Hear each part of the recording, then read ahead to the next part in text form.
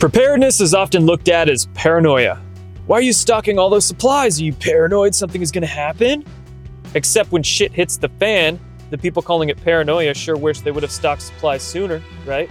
The fecal matter could hit the oscillating blades in a variety of ways. Natural disaster, economic strife, civil unrest, cyber attacks. I mean, we saw how crazy people went during COVID, fighting over toilet paper like their life depended on it. And we're seeing tons of predictive programming from the establishment at the moment, especially in the realm warning us about cyber attacks. What kind of black swan might they be planning for 2024? Good question. Case in point, it's a good idea to prepare your tools and skills now, before you need them. Recently, I talked with Dave, otherwise known as Praying Medic, about this subject. He recently published a book called Emergency Preparedness and Off-Grid Communication, and he has a lot of knowledge about preparing for emergency scenarios. As always, you can support this podcast by subscribing on Locals, Subscribestar, or Substack. All of those platforms will be linked down below, and your help is appreciated now more than ever because they're trying to cancel this podcast. We just got taken down by Spotify the other day, so your support helps keep this content coming. Now, without further ado, here's Praying Medic on emergency preparedness. Dave, I think this is the first podcast or video we've ever done together. Are you sure we didn't do it back in the Q days? Maybe we did, but I think this might be the first one. No, maybe we did one way back when. I thought we did one back in 2018 or 2019, but I'm not sure. Anyway, sadly, your memory memory a long time. Sadly, your memory might be better than mine right now. But hey, I appreciate you for taking the time to come on this podcast. I've always been a fan of your work. I think you're one of the best Q researchers in the game, and I've always respected your professionalism and your ability to look at all sides of the matter and just put different perspectives out there, no matter what kind of flack you get. And recently, I noticed that you've been getting into more of a preparedness mindset. You recently came out with a book. It's called Emergency Preparedness and Off-Grid Communication. Yep, there it is right there. And when I saw you come out with this book and getting into more preparedness content, I wanted you to come on here because myself, I've recently been getting into a lot of the same stuff, researching about preparedness, what to do and all of that. Because Lord knows, with the way society's going, and it's not even about civil unrest or anything like that, which is very much something to be prepared for, but it could be a natural disaster. It could be anything that's a good idea just to be prepared for. We saw how people were running to Costco to stock up on toilet paper during the COVID stuff. And I mean, how many hurricanes have hit the Southeast, and people just need to be prepared for anything in general. So talk about, if you could, talk about a little bit of your journey getting into the preparedness mindset and some of what you put into your book and how the book process went. Yeah, well, my start in preparedness actually goes back to the mid-1990s, believe it or not. I took a job working with the fire department in Washington State, just south of Olympia. Mm-hmm. And that job took me into a class training that we took at the fire department. It's basically community preparedness.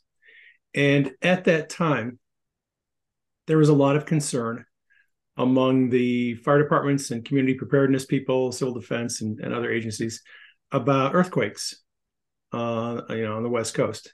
And specifically, a lot of people don't know this, and if you're not from the area, it's kind of not that relevant, but there is a large fault line that runs along the West Coast, Oregon, Washington, British Columbia. It's called a Cascadia Subduction Zone Fault. Yep. And if they've been looking at this, especially in an area called Netarts Bay, Oregon, they've done a lot of geological digs and research in that area. And they found that particular bay, Netarts Bay, has been a swampy, marshy area, and actually kind of a prairie over periods of time. Then it goes back to being a saltwater marsh and a bay. Then it goes back to being a prairie. And they've been wondering, like, why does one of the soil samples show that this area continually is going back and forth from a dry habitat to a wet habitat. And what they figured out is that about every 500 years on average, probably 400 years on average. 500 is sort of the longest cycle. 350 years is shorter cycle. The That area, the west coast of North America, rises up due to the Cascadia subduction zone fault. So the Pacific plate and North American plate. Pacific plate is sliding under the North American plate, making it go higher. And that raises the elevation of the West Coast and turned Netart's Bay from a bay into kind of a prairie area. And it raises about 3 feet on average, and then it suddenly drops like that. Big earthquake. The entire West Coast of North America drops 3 feet. And the prairie area goes back to being a bay, right? So they've seen these cycles over history. And at that time, in the 90s, I was talking to a number of people who their feeling was, based on the science, that that area is due for another massive shift, another earthquake, where those plates are going to shift and the continent's going to drop. And these, like a 9.0 earthquake, typically has a crustal displacement of 6 inches to a foot. We're talking about the entire west coast of North America dropping 3 feet. It would be a massive, catastrophic event if it happened. And so that was in learning about that, I started preparing for, okay, how do you prepare for an earthquake that big? But still, anyone who lives Oregon, Washington, British Columbia, California, that earthquakes are a thing. And I actually survived the Nisqually earthquake in 2001. 2001. So you were in 2001. Washington for that Nisqually quake. Yep. I lived 3 miles from the Nisqually Valley. Yeah, I was near the epicenter. And my house, during that earthquake, my house was shaking violently for 30 seconds.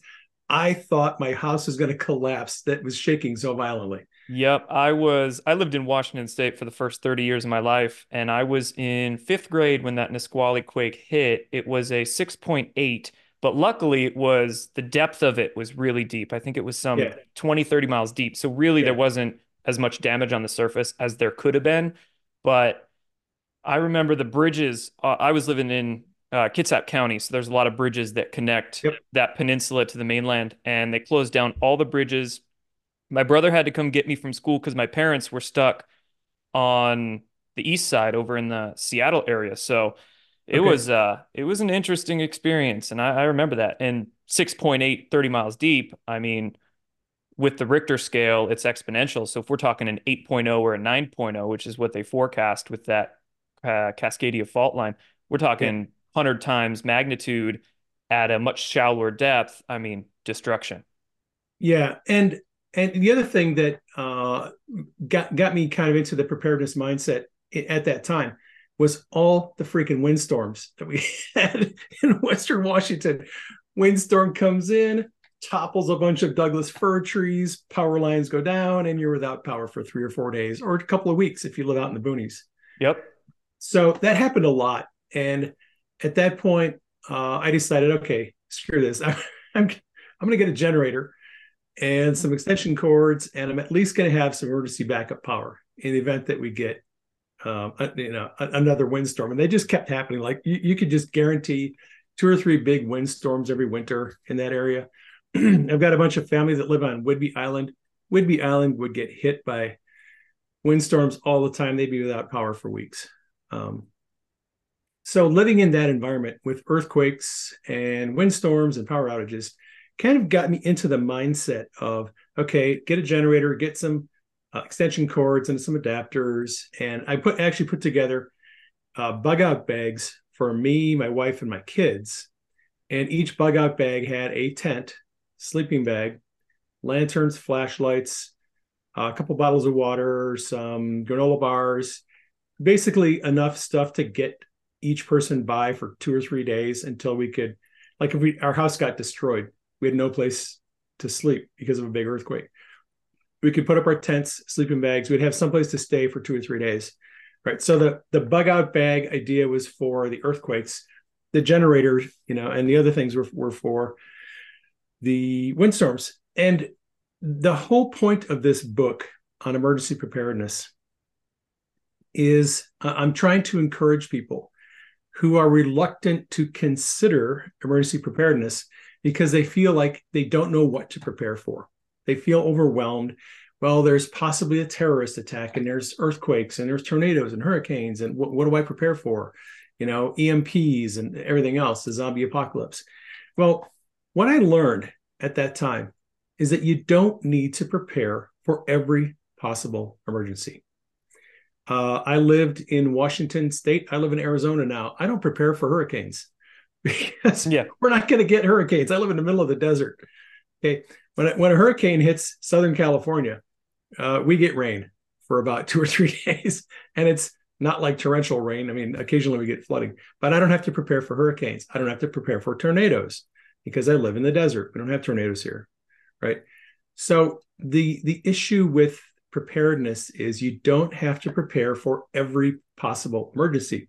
You need to prepare for the ones that are most likely to have hit you and the ones that are most likely to have an impact on your way of life. So I prepared for 2 specific types of emergencies in Washington: big earthquakes and windstorms.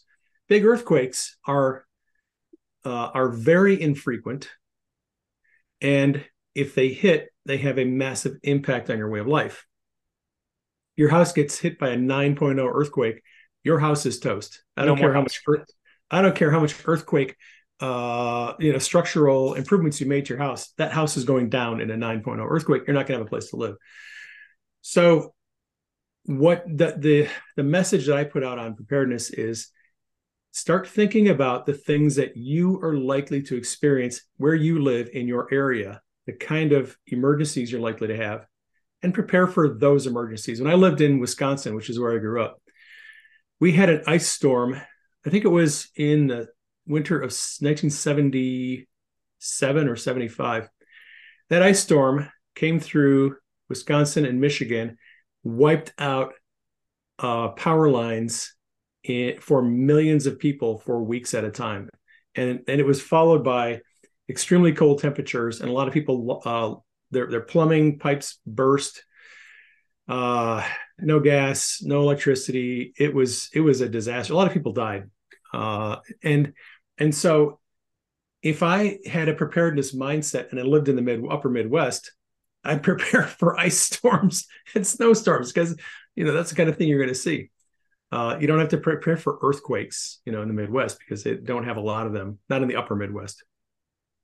So the book, Emergency Preparedness and Off-Grid Communication, the first half of the book looks at the typical types of disasters that people are likely to encounter. So tornadoes, mudslides, floods, hurricanes, earthquakes.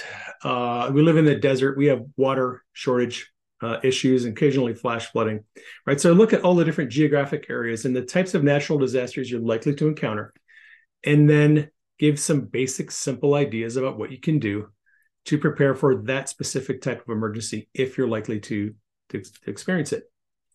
And then I go into some more man-made type of disasters, right? So in one section of the book covers natural disasters. Another section covers things like nuclear war, EMP strike, and cyber attacks and terrorist attacks, the risk profiles of those events, things you can do to prepare for those events.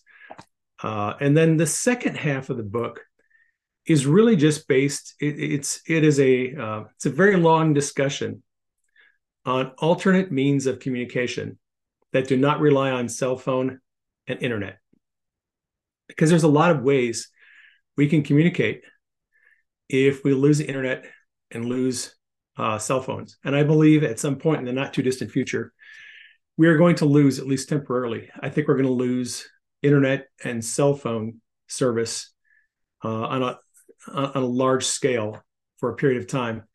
And I think it's going to happen, and I want people to be prepared when it happens and realize there are other ways to communicate.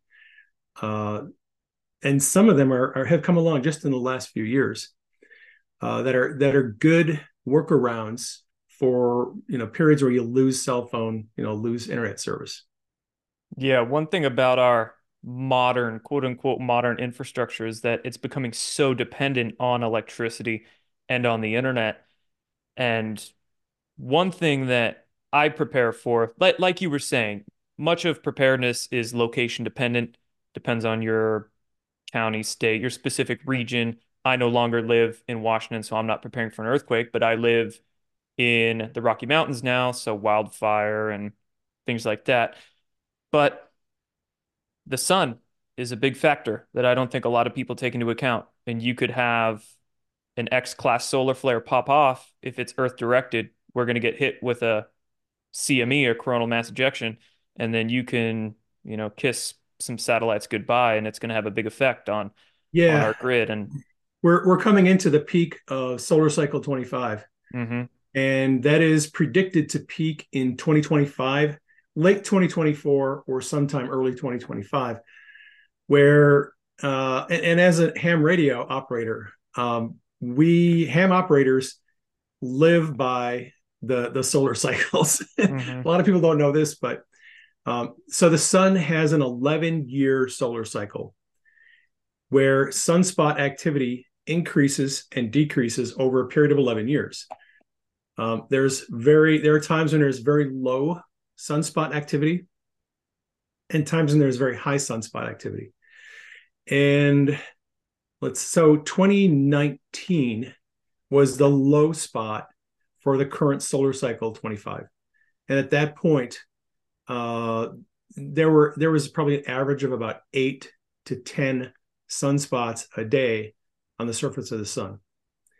Very low number of sunspots, low geomagnetic disturbances, and not a lot of coronal mass ejections, not a lot of solar flares. It was pretty quiet. And that kind of activity actually makes it very hard to communicate using ham radio, because ham radio operators on the lower bands, between 3 and 30 megahertz on the HF bands, we use the ionosphere to skip our radio signals off the ionosphere to other parts of the world so we can talk to people in other countries.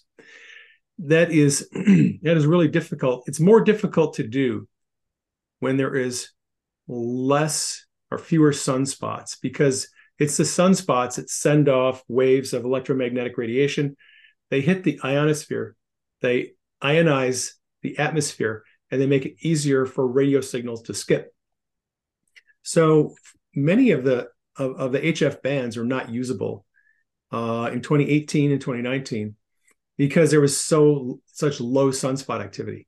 Right now, the 10-meter band is open every single day. There's people on the 10-meter band. The 10-meter band has been open now for about a year, pretty consistently, when it has not been available for ham radio operators for probably 5 years.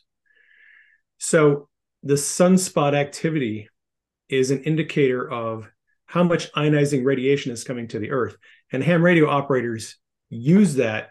But as you pointed out, if you get excessive solar flare, big X-class solar flares and coronal mass ejections, that sudden intense radiation destroys satellites. It plays havoc with GPS. It makes radio blackouts mhm. happen. It disrupts a lot of communications when there's massive solar flares and CMEs.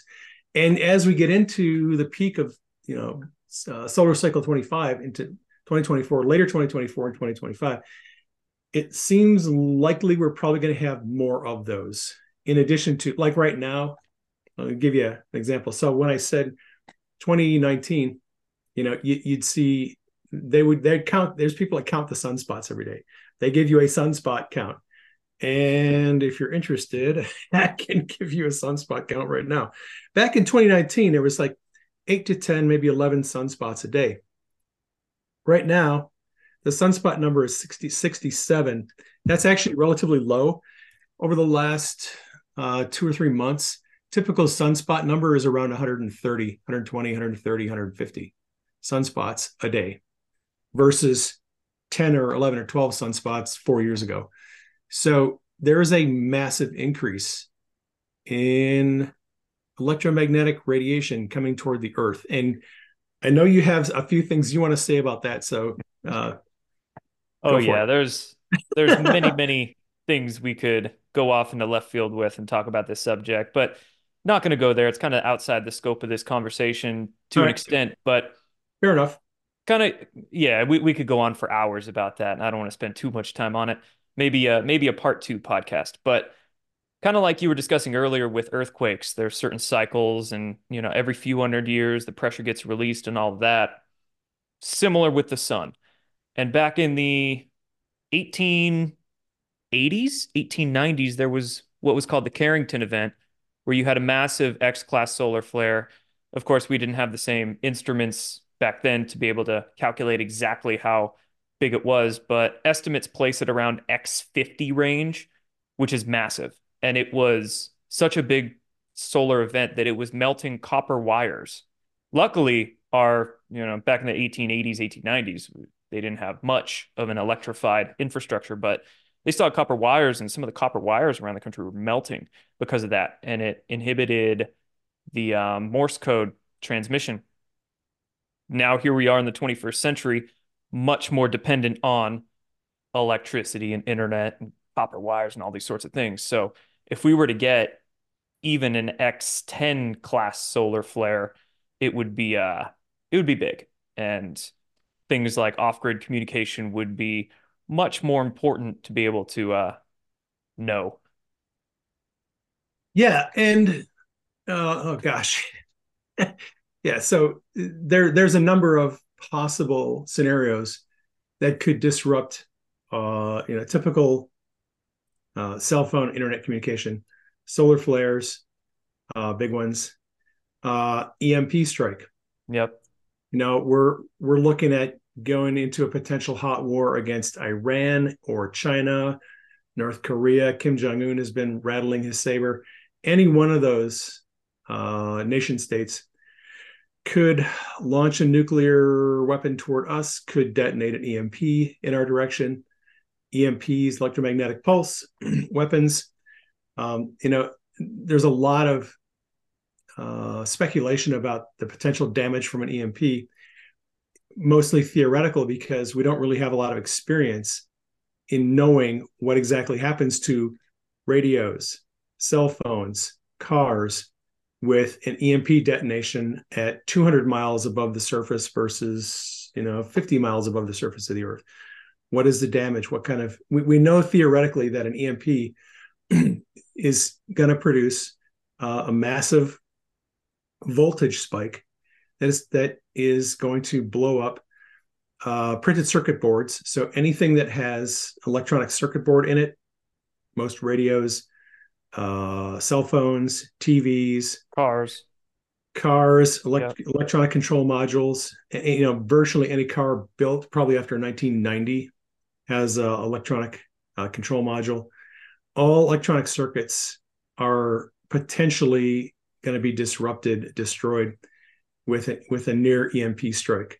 And again, like I said, it's theoretical. Like a lot of people make Faraday cages for their radios and phones and tablets and computers and various devices, but building a Faraday cage is it's an experiment because experts, like I've read a lot of online forums, and really knowledgeable experts really don't know whether or not a Faraday cage is going to do anything to preserve the device that it's in if an EMP hits.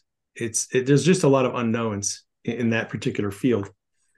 And it's impractical. Like I've got all kinds of radios in this room. This is my radio room. I've got solar chargers. I've got amateur radios. I've got GMRS radios. I've got my little mesh-tastic radios, and all of these devices have printed circuit boards, and potentially could become useless if we get an EMP strike. I'm anticipating that something else is going to happen. I don't think we're going to lose communications because of an EMP strike. I suspect it's more likely that, like say we get into a war with China or Iran or Russia. I think if we got into a war, uh, whether it's due to a terrorist attack on the homeland or something of that nature, I suspect then that the Biden administration would impose martial law, use the War Powers Act to basically shut down the internet. And in the name of national security, they could they do have the power to completely shut down the internet and cell phone service. I could see that as a much more likely scenario than an EMP. And then it's a question of, okay, your devices work, but the government doesn't want you to use them. Right. And the reason I say that is, look, we've been battling the censorship regime for the last 8 years. One of their main tactics is to silence us, shut us up, get us off social media. And I think at some point they're going to up the game, and rather than suspending your Twitter account, suspending your YouTube channel, they're going to just tell you you can't use your computer and phone anymore. And then we're going to have to find workarounds for how do we communicate with people, you know, locally, regionally, across the country and around the world. Much more difficult to do, but it can be done. And there are a lot of devices you can use, some of which require a license, some of which don't, that you can still communicate with people in your sphere of influence without the internet, without cell phone. Yeah, right. I mean, with Elon buying Twitter and now all the way that that's shaking up the system right now, they could, I'm a lot of people are thinking 2024 there's going to be some sort of black swan event.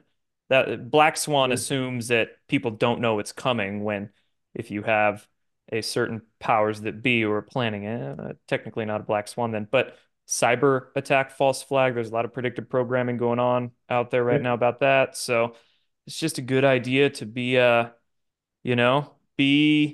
least mindful of all these things, not necessarily expecting them to happen. Don't need to be Right. paranoid. There's a big difference between prepared and paranoid, but just Right. right.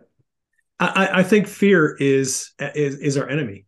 Hmm. You don't want to go to bed at night worrying that you're not going to be able to communicate. Easier for me to say. You don't want to go to bed at night worrying that you're going to lose communication with family and friends. Worrying doesn't do any good.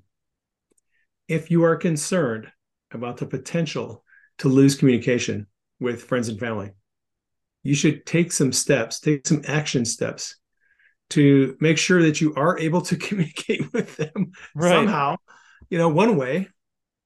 All right. Look, it's a pager. Well, not really.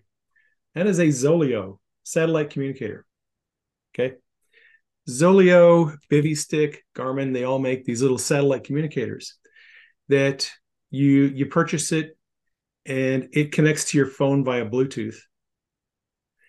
And if your kids, parents, whoever have a device, a satellite device, and theirs is connected to their phone, if your cell phone service goes offline for whatever reason, you can connect your phone to your satellite communicator, send a message to the people in your contacts and say, hey, it's me. I'm okay. No communication by a cell phone right now, but I have my satellite communicator. And if you have an emergency, send me a message.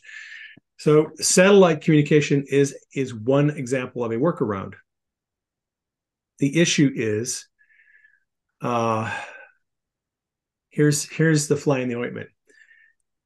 Satellite communicators like this one are designed for backcountry camping, sailing, people who are out of cell phone range pretty regularly, and it allows them to stay in touch with people who are on the grid when they're off grid. And in that situation, the cell phone service and internet service is still working. What the caveat with these satellite communicators is they still send messages through ground-based internet servers. So as long as the internet service is available, even if your cell phone service is not available, if the internet service is available and your messages can go through the internet gateways, you're fine. Your messages will go through.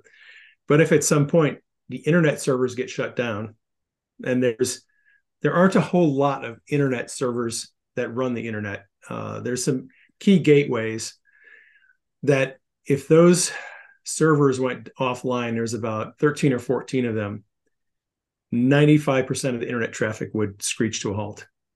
If those internet servers got taken down, satellite communicators are not going to work because even though you send and receive messages through a satellite, all the data is going through internet servers.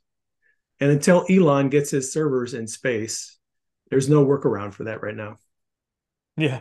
So, Elon recently he came out with his Cybertruck, and I saw some hot takes on Twitter about it, calling it the best post-apocalyptic vehicle that there could be.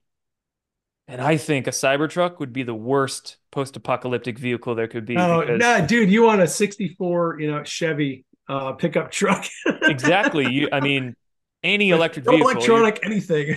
right, any electric vehicle, you're going to have to be charging it. Okay, good luck, post-apocalyptic world. But like you were mentioning earlier, electronic control unit. So yeah, Right. you said 1990. I think it was about the mid 80s around there. They started introducing ECUs into the fuel injector mechanism in vehicles, and any EMP that goes off, big solar flare, false flag, EMP, nuclear bomb detonated, tactical nuke, 100 miles above the atmosphere. Boom, you can kiss your ECU and your vehicle goodbye. So you want, yeah, nineteen Yeah. sixty four Chevy or something like that. That'll still keep you going. Yep. Yep. Uh, yeah. Yeah. So there, like I said, there are a lot of different ways you can communicate in a grid down situation. And there's, I guess, just to kind of you'd have to bifurcate the conversation. If you're new to the subject, new to the conversation, there's a lot of different similar but related issues that you have to think about when you're talking about grid down communications. So one of the issues we could suffer is a power outage. All right. We've been getting warnings from CISA and other government agencies saying that Iran, Russia, and China are looking to cripple our power grids.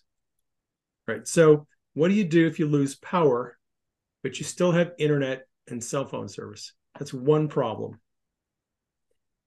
At that point, you want backup power, some type of power that isn't tied to the grid. So you're looking at generators that work on natural gas, propane, or gasoline. Solar generators are a really good option.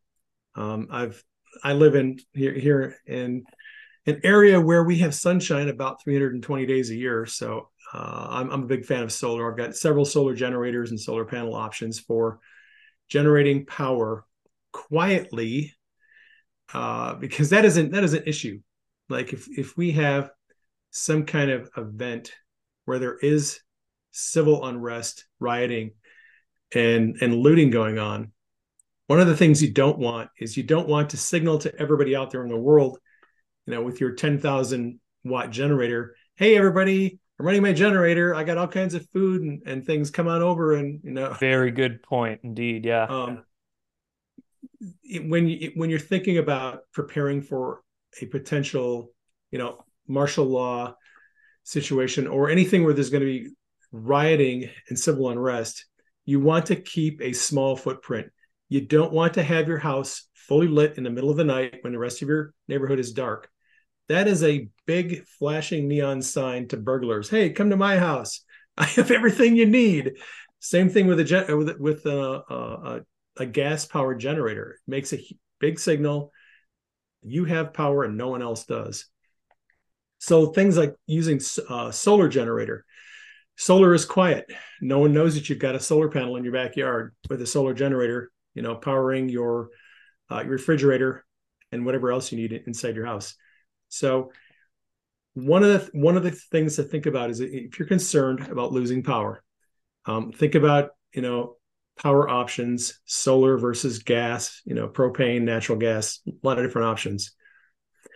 And then you also want to think about things like what happens if we have power, we don't have cell phone, don't have internet, right? So cell phone or internet is going to be a communication issue.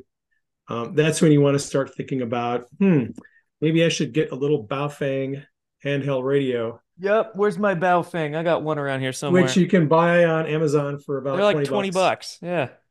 And you can at least listen to local ham radio operators who may have licenses, even if you don't have an amateur radio license. You can listen to amateur radio traffic, and a lot of times, what I think is likely to happen in a situation where we have a grid down crisis, you're going to have amateur radio operators who are going to be operating on battery power, and they'll be communicating with international news from Europe and Asia and Africa, around the world.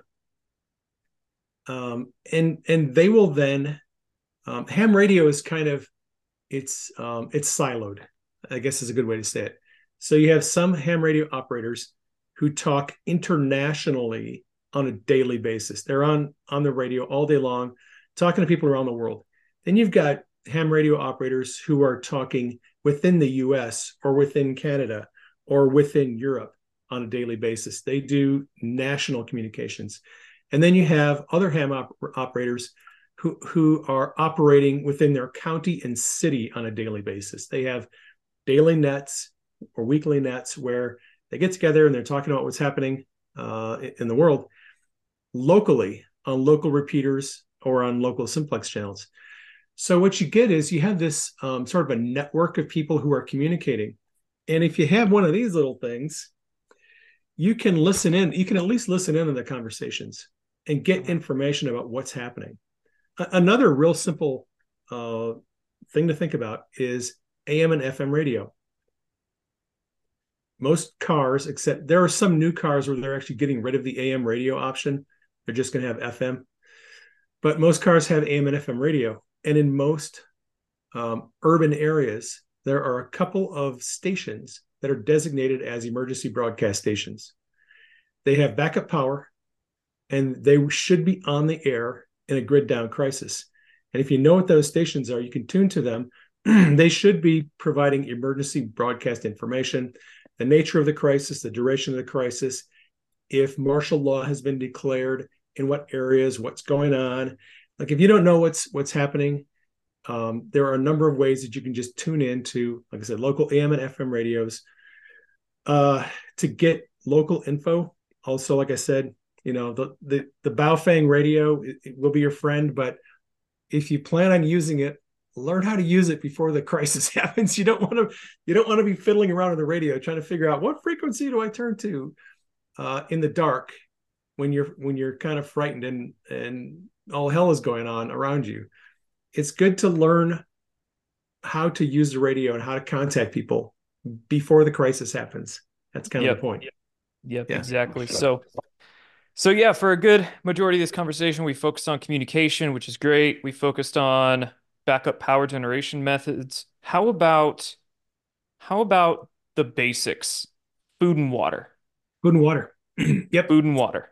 Yeah. So that is the basics. If you are new to the conversation, new to prepping, 4 years, as long as there have been people preparing, you can go back to the biblical floods. What did they need? They needed food and they needed water. And those two things have not changed for thousands of years. So if you are looking for some steps you can take to get yourself prepared for any type of crisis, because think about this, if you live in a metropolitan area that has a municipal water supply in a power outage or during a cyber attack, it's likely that the municipal water supply, the pumps that run the municipal water supply, are not going to be working. It's very likely that both wastewater treatment and municipal water supplies could go offline, and you could be without water and without sewage treatment, which could create a number of problems. So without water, you're going to be SOL. Uh, so most people kind of there are aware that if you have a water heater, the water heater contains 50, 60 gallons of water that you could use in a crisis. That's true. It's a little tricky getting water out of a water heater. If you know that there's a little spout at the bottom about 2 inches off the floor, it can be a little tricky getting that water out of there. Much easier just to buy some water from the grocery store, 1 gallon jugs, 2 gallon jugs, 5 gallon containers. You can treat it for long-term storage. Most preparedness experts recommend storing 1 gallon of water per day per person for however long you expect the crisis to last. A good way to start, if you're new to this, is store up 7 gallons of water. Just put it in a closet, put it in a bedroom closet somewhere. If you have 7 gallons of water, that is enough water to get you by for basic food and water consumption for a week. And that's it. That's a start. It's a way to start. You should then, as time goes on, add to that water supply. So buy another 7 gallons next month. If you don't have a lot of money, I mean, some of these steps for preparedness don't cost a lot of money. It's not really expensive to store water, but water is the key thing that you're going to need in a crisis. So water, and there's issue of water treatment. I don't know how much you want to go into water treatment, but you can get there, depending on where you live, there are sources of water, pools, streams, lakes, rivers. You need to get a supply of water. There's all kinds of water around most places. Problem is, most of it's contaminated. So then you're looking at treating the contaminated water with chlorine dioxide or bleach, and then filtering it and boiling it, or using some kind of a filtration device to filter out contaminated particles, lead, things like that. Yep. It's for these reasons, it's good to store drinkable water. It's way safer and easier than having to treat water from a source that you don't know if it's clean or not. Mm-hmm. And then there's food. It's I have reason to believe that we're probably going to see food shortages in the future as well, because I think, look at what's going on in the Mediterranean and the Red Sea right now. There are a lot of ships and a lot of shipping companies that are refusing to move their boats through the Red Sea because the Houthis are using drones to attack, and sometimes actually they're landing crews on the ships and physically taking them over.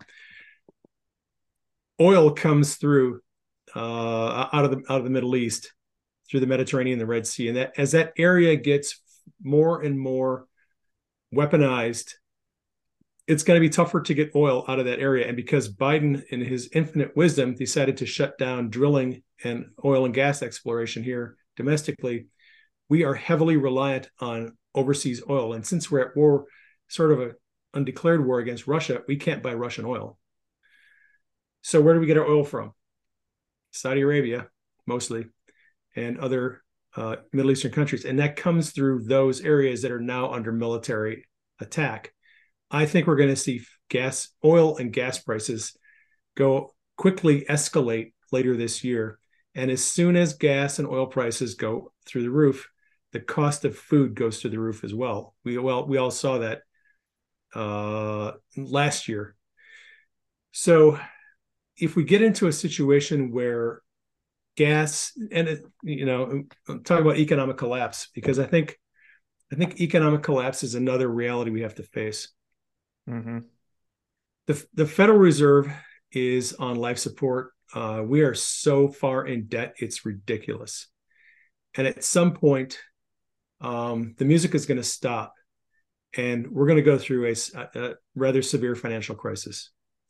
During a financial crisis, financial collapse, economic collapse, I think we're going to have a banking crisis in the not too distant future. Electronic payments can't be made, and this is another issue with losing the internet, losing cell phone service. How do you manage your affairs when you can't make electronic payments, electronic transactions, your debit card doesn't work anymore? How do you pay for goods and services? How do truckers get paid? How do firefighters get paid? How do cops get paid? Will they come to work when they're not paid? Right? You run into this kind of spiraling cycle where society kind of grinds to a halt because of a lack of ability to pay for services. And grocery stores quickly don't get deliveries anymore because truckers aren't driving because they can't use their cards to get diesel fuel. You run into the situation where there's after 3 or 4 days, there's no food at the grocery stores. Even if you had money, uh, a lot of stores will probably not have food. So storing up food is the second most important thing. A lot of ways you can store food. Some people are into dehydrating food. Dehydrated food is good. I'm a big fan of canned food.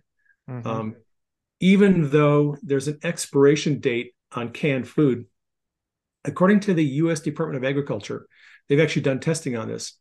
Canned food essentially has no uh, effective expiration date. It has an indefinite shelf life. They have opened up cans of food that were canned 100 years ago, and they were perfectly fine and usable. They put expiration dates on canned food so that you will throw that canned food out and buy more. Exactly. But canned food has really an indefinite shelf life. So you can store, spam, tuna, chicken, beef, chili, whatever canned foods you like, fruits and vegetables, and not worry about it getting spoiled. 25 years later, you can open up a can of canned beans and they'll be fine. Canned food is a good option. The nice thing about canned food is because it's heated when it's canned, it's pre-cooked. You don't have to heat any food that is canned. You can heat it if you want to, but you don't have to. So that cuts down on your need to have fuel for heating food. If you have a can of macaroni or whatever, you can eat it right out of the can. You don't have to cook it. Less worry about alternate sources of fuel. Um, don't have to worry about washing the bowl and washing the plate and silverware. Plastic. Oh, plastic and paper plates, spoons, knives, and bowls are a good idea in it for a crisis because you may not want to be wasting a lot of water washing dishes. Just something to think about. Hmm. So, yeah, the food options are unlimited right now. I mean, I know a lot of people now who are doing their own freeze dried food. Yep, I have a friend. I'm a big fan of freeze drying too. The freeze drying Yeah, machines are a little expensive, a few thousand they're bucks, expensive, but but it's cool. I have a friend who has a freeze drying machine, a big one, and they freeze dry a lot of food, and it's actually pretty cool. mhm. If you have the ability to do it. So there's a lot of options, but again, you want to store enough food, shelf stable food, to get by for a week or two. If you expect a week or two to be the duration of the crisis, I think our crisis is going to be a lot longer than that. I think it's And going in to that be case, if it is a lot longer than just a couple weeks, then storing seeds becomes important. yes, storing seeds uh, is really big, Hmm. um, and I don't think it's any secret anymore that um, genetically modified foods are the source of a lot of modern illnesses that we didn't have 50 years ago. Uh, you know, I don't know anybody now over the age of 50 who doesn't have some type of autoimmune condition. And I think a lot of those autoimmune conditions are the body's reaction to GMOs. Why are there so many people who have gluten intolerance now? And I didn't know anyone who had gluten intolerance when I was growing up. And nowadays, almost everybody I know has it. It's kind of weird. So if you can, store heirloom seeds that are not, genetically modified, even better. Uh, and think about things like growing your own food. If you live in an area and you've got a little bit of land, grow your own food. Have a little garden. I've got a friend who's growing a garden inside of his house. He's got grow lights in his house. He's not growing marijuana. he's he's growing cilantro and celery and some tomatoes and stuff inside of his house because he wants to be self-sufficient. He wants to break the supply chain to the greatest degree possible. He's tired of us being dependent on foreign supply chains for everything. That's awesome. So Yeah. Yeah. I mean, it's like basically free money you're growing, and self-sustainability is really at the core of this whole discussion. Being sustainable for your own food, your own water, your own power, um, yeah, being well, self-responsible. and communication too, because Yeah. the hassle with communication right now is we are completely dependent on somebody else's infrastructure, somebody else's network. Cox or Comcast or whoever, they have their internet service. They provide the servers, they provide the cabling, they provide all the stuff. Cell phone service, we're totally reliant on someone else's infrastructure to allow us to communicate with each other. The Yeah. problem with that system is at any point that system can be taken offline and you lose access to it and you have no way to get back to it. If they don't want you on it, uh, you're not on it. Uh, it's totally dependent on them. And with radio communication, you own the network. If you have a little amateur radio, this is a little HF amateur radio I use to contact people around the country. If you have the radio and you have your little cable to connect it to your computer or to an antenna, you own the network. You can communicate to people, and if you have a little battery for my radio, if you have You're power, just pulling things out of all kind of stuff off camera. I've got all kinds of props here. If you have a source of power, if you have a device that will help you communicate, and cabling to connect you to an antenna and or your computer, you have the ability, you have your own communication network and you're in control of it. The government can't tell you, you can't, well, the government can tell you, you can't use it. And I expect at some point the government's going to crack down on the use of radios. Hmm. I think the information war is going to spill over into the radio domain in the coming days. Then we have this debate about, does the government have the rightful authority to regulate and silence people using radios? And that's the subject for another discussion. Yeah, But that's going to get into an insane public debate there. oh yes, but Yeah. it's the same thing with food and water. If you have your own food, have your own water, have your own ability to generate power, have your own ability to communicate, you are less dependent on other people's networks that can be, taken down with no warning. We saw that during COVID. The supply chain issues, how suddenly you couldn't get parts for your car, you couldn't get this, you couldn't get that because the supply chains were broken because boats weren't able to move the parts.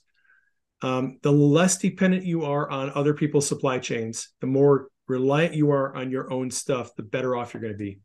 Gosh, the government does not want us self-sufficient, not only with the point you just made about them possibly cracking down on radios, but you've got some of these states out there that are cracking down on people collecting their own rainwater. Yep. It's There's a insane. tax now. Some state in Maine, I think, has a freaking rain tax. They tax you by the square footage of your property for the rain that falls on your property. Oh my gosh. I'm not kidding. Soon it's going to be a carbon tax for every breath you take, and they're going to crack down on people buying matches and lighters because the carbon output, yeah. Okay. Yeah. So we went through food, water, communication, power. One last category that I want to cover with you is tools. And when I say tools, I mean that in a fairly general sense, tools for cooking, tools for chopping wood, doing maintenance around the house, gardening, and Yep. possibly even firearms in that category of tools. Firearms for self-defense, firearms for hunting. That could be under the category of food as well, gathering your own food Yep. out in the wilderness. You and I are lucky enough to live in very 2A friendly states, but some states, of course, aren't. So let's talk about tools for a few minutes and then we'll finish this up. Sure. Love to. So, if you want to be self sufficient and you want to be able to um, live your lifestyle in an era where the government is increasingly trying to force us into the lifestyle we do not want. Okay. That's huge Yep. because the globalist agenda, uh, put simply, is to have us all living in these urban ghetto, high rise apartments where all of the wilderness areas are off limits. We are sequestered into our little 15-minute cities, which will become 5-minute cities, which will become you're not allowed to travel more than a mile from your little apartment. And we're going to put tracking and monitoring devices on you. And if you go more than a mile from your little high rise apartment, you're going to be in big trouble. They want to force us into a lifestyle that we do not want. If we saw it coming, we would definitely not want it. And some people, unfortunately, don't see this coming. A lot of people do. So, what's the alternative? The alternative is you live your lifestyle on your terms, on your property, with your rules. And to do that requires some implements of construction and destruction, actually, right? So, Hmm. um, in general preparedness, if you live in an area where you have any kind of storms, windstorms, hurricanes, good to have a basic set of tools to do home repair. If you get broken windows, even if you don't live in an area where there's tornadoes and hurricanes, there's a possibility that your neighborhood is going to see rioting and civil unrest, and you could end up with broken windows, broken doors. You need to be able to repair your home. So having some couple sheets of plywood, some screws, some nails, a battery operated drill, hammer, saw, uh, broom, dustpan, some plastic tarps, some plastic sheeting, a lot of duct tape. Having some basic tools for home repair to fix up things that have been, destroyed either by the weather or by, rioting people. Those are some of the basic tools that I think you would be wise to have at home: shovels, rakes, garden implements, hose, pickaxes. If you're going to do gardening, if you're going to do home maintenance in your yard, I have a um, pretty good supply of garden implements that I use for various things. Not just for, I don't even do gardening. I mean, we've got ornamental landscaping, but I have a lot of rakes, shovels, hoe, pickaxe, all that stuff for various projects that I have around the house, for setting up radio antennas and other things I have to do. So having a supply of tools is necessary if you want to live life on your terms. Now, let's talk about survival skills. Um, Number one, everyone should have some kind of like a Leatherman tool, multi-tool. Yep. Multi-tools are great to have. I've got several of them. Should have various blades, screwdrivers, can opener, bottle opener, whatever, saw, file, kind of accessory blades. I think it's very good to have one wherever you go. I've got one in my Jeep. I've got one in my bedroom. I've got one in my kitchen. I've got them all over the place. Really handy for a lot of different things. Emergency medical treatment. You need to cut Yes. some cloth to make a tourniquet to put on somebody's, arterial bleeding leg that they're going to die in a few minutes. And Or they, practice with the tourniquet too. A lot of people don't even know what a tourniquet is. And if you do know what right. it is, don't just get one, get two or three or four, and make sure you have one to practice with because when you use a tourniquet, it's only one use. It's a one use only, and then it gets Yep. too expanded and you can't use it again. So get I, one to I practice actually, with. yeah, I actually have a very, very lengthy chapter in this book on emergency first aid Perfect. that Awesome. covers diabetic emergencies, sucking chest wounds, open and closed head injuries, how to treat bleeding, how to treat all kinds of, uh, bee stings, snake bites, stuff of that nature, burns, a lot of medical first aid information in the book. How But yeah, about if you're in terms of tools, how about fire starting tools? fire starting tools, everyone should have a ferro rod. Yes. Right. So ferro rod is it's a rod usually about four inches long. You have one? Yep, yep. I got a ferro rod that's actually in. Sorry, it's downstairs. I don't have it on camera here, No, but no, it's all right. I got a ferro rod in a brick of fat wood. It So looks about like that. it's It's about a like sharp. that. Yeah. It's about like a Sharpie. And then you have your blade and It's you yeah, just create the spark. it's a metallic rod that you can use like the back of a knife blade, and if you scrape on it, it creates sparks. It's like a flint. And if you have something like a bag of magnesium shavings or something flammable, you put your sparks down into the magnesium shavings or your tinder to start a fire. If you need to start an emergency fire, because your house got burned and looted or destroyed by an earthquake and you're out in the boonies camping and you need to start a fire.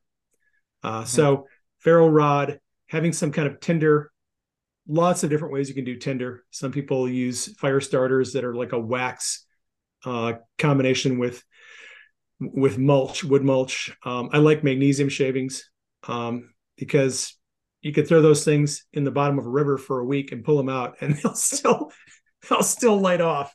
In a pinch as well, you can use hand sanitizer.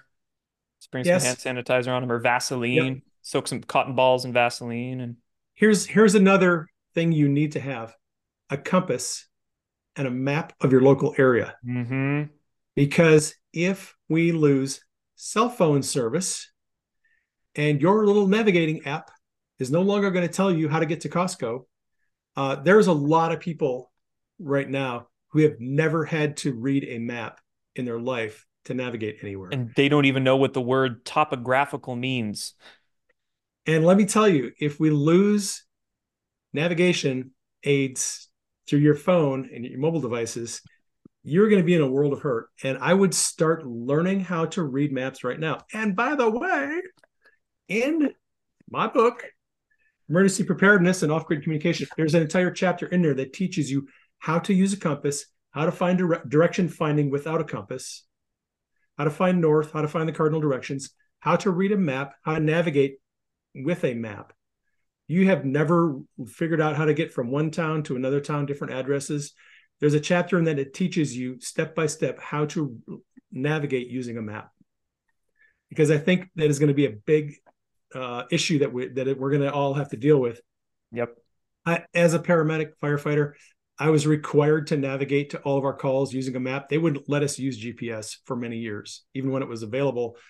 It was too unreliable when first came online that they still forced us to navigate by maps, and it's a good thing.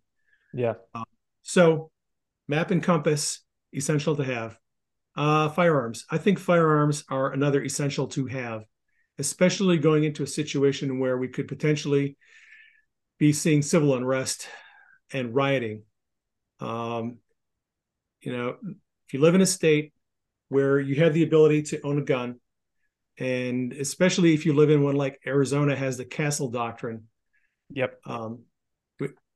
The castle doctrine is basically it's a law that allows homeowners to use lethal force in the defense of their home if they believe their life is in immediate danger and they do not have a duty to retreat before using lethal force.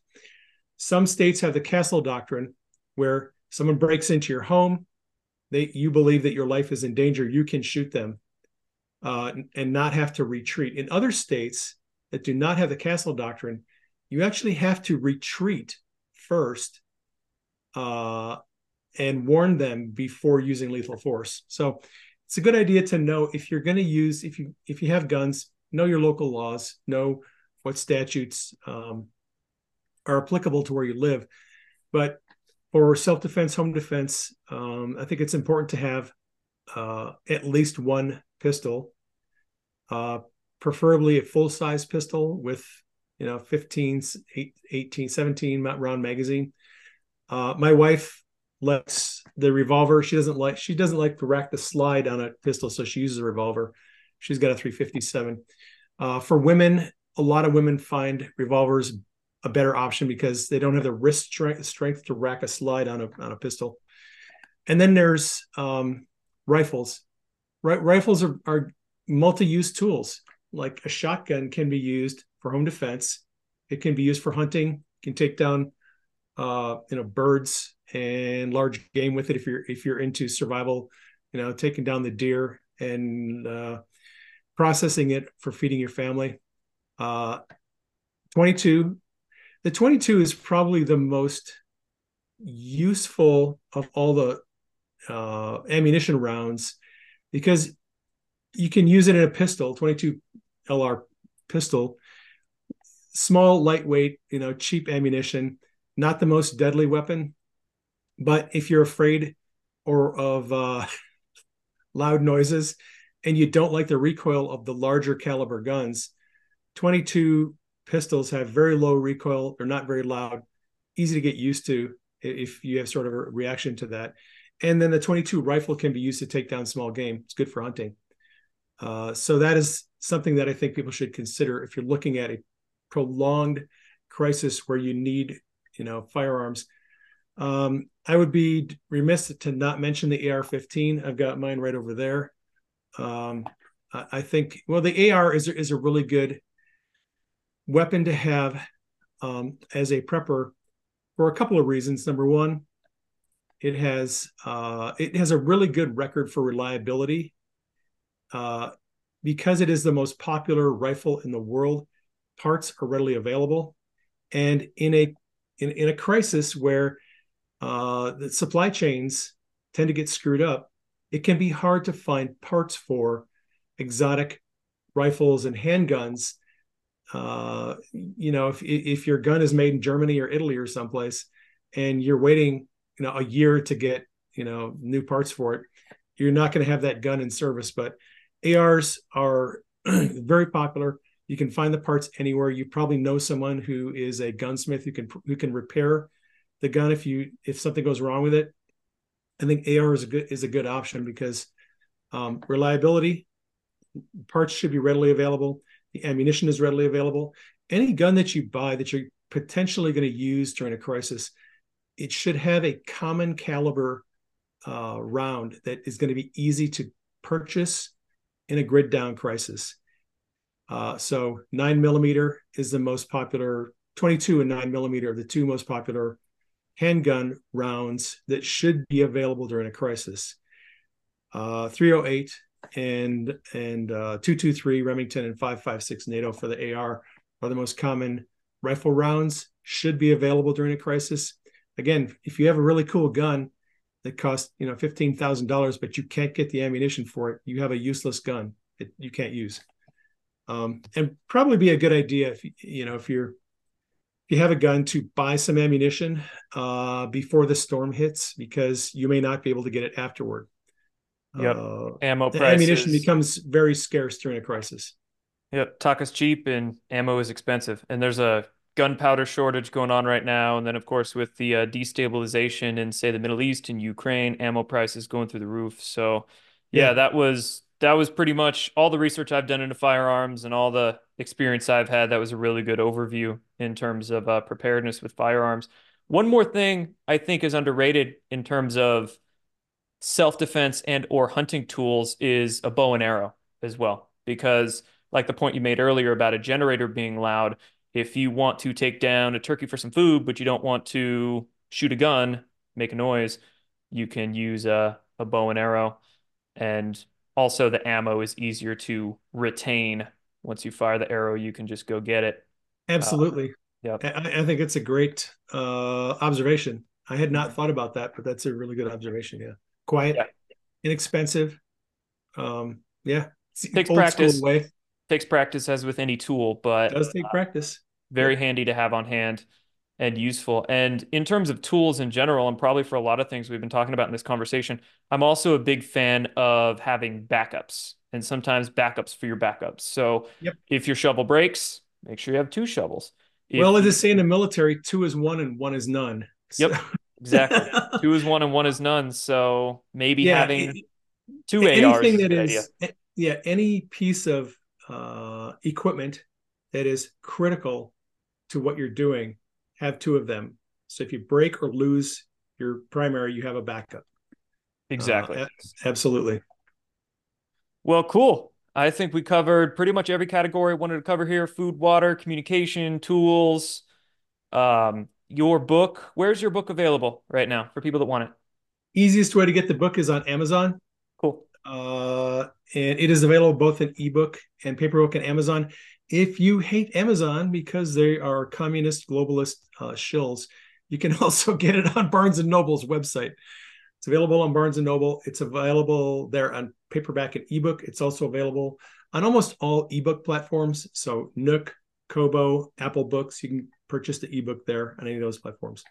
And if we're talking about preparedness, just got to say, buying the paperback is a lot better of an idea than getting the Yes, ebook. all So, of my books and reference materials that I plan to use during a grid down crisis, I have paper copies of it all. I'm mhm. not relying on anything digital for a crisis. Yeah, one of my favorite things to do is go to the military surplus store in my area and check out their book and manual section. And they've got some awesome Army field manuals from the 70s and all kinds of Yep. off-grid books and things like that. And I just scoop them up and You will probably need them at some point. yeah, exactly. Yeah, Exactly. good So, idea. all right, Dave. Thank you very much for coming on. Appreciate you. I will make sure your book, Emergency Preparedness and Off-Grid Communication, is linked below this video, below this podcast, wherever it's going to go. And then one last thing. I'm sure most people listening are familiar with you and your work, but if anybody is listening who is not, what are your main channels? All right. My main website is prayingmedic.com. You can find my books, articles, podcasts, videos, all on prayingmedic.com. I'm on Rumble. Uh, I am on Telegram. I'm very active on Telegram. That's probably my most active place right now. I am on Twitter. Pop my head up on Twitter periodically and post there and True Social. But prayingmedic.com is the main place where you can find all my stuff. Beautiful. And I'll link all that down below too. Hey, I appreciate you taking the time to be here and impart all of your wisdom with us. It was a fantastic conversation. Very much Thank you, appreciate it. man. I appreciate you having me on the show. Yep. And if anyone listening has any questions or you need more information, on prayingmedic.com, there's a contact tab. Just hit the contact tab and you can email me. And I read my emails every day. Beautiful. And then make sure you tune into your local Praying Medic ham radio station. He will be broadcasting on the local I'll bands. I'll be on the 20-meter band most days. If you want to hit me up. All Awesome, man. Thank you. Thank you. right. Thank you, man.